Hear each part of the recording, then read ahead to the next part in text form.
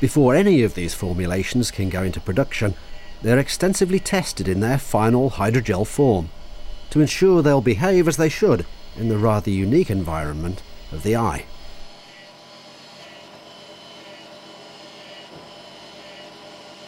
Simulating these conditions and measuring the response of the materials is vital before a formulation can be passed for use.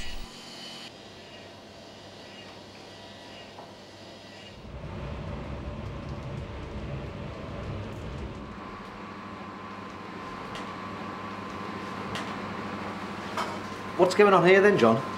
Well, following the formulating of the material, the mixing of the monomers, the cross-linkers, the catalysts, we take the material, we put about 400 mils of fluid into each one of the moulds.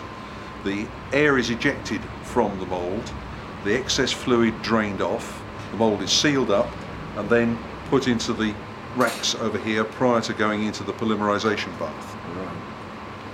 So it's still fluid at this stage? Yes, it'll take quite some time to go from the fluid stage to the hard polymer in the polymerization bath.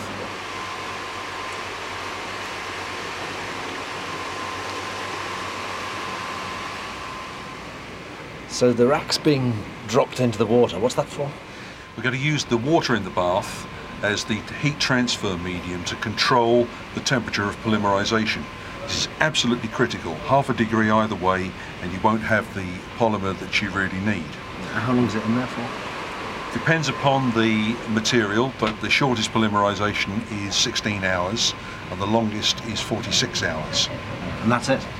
No, there's a final stage after that, which is annealing, where we take the blanks from the moulds, we put them into the ovens and we will cure the material and remove any possible traces of stress or unreactive material.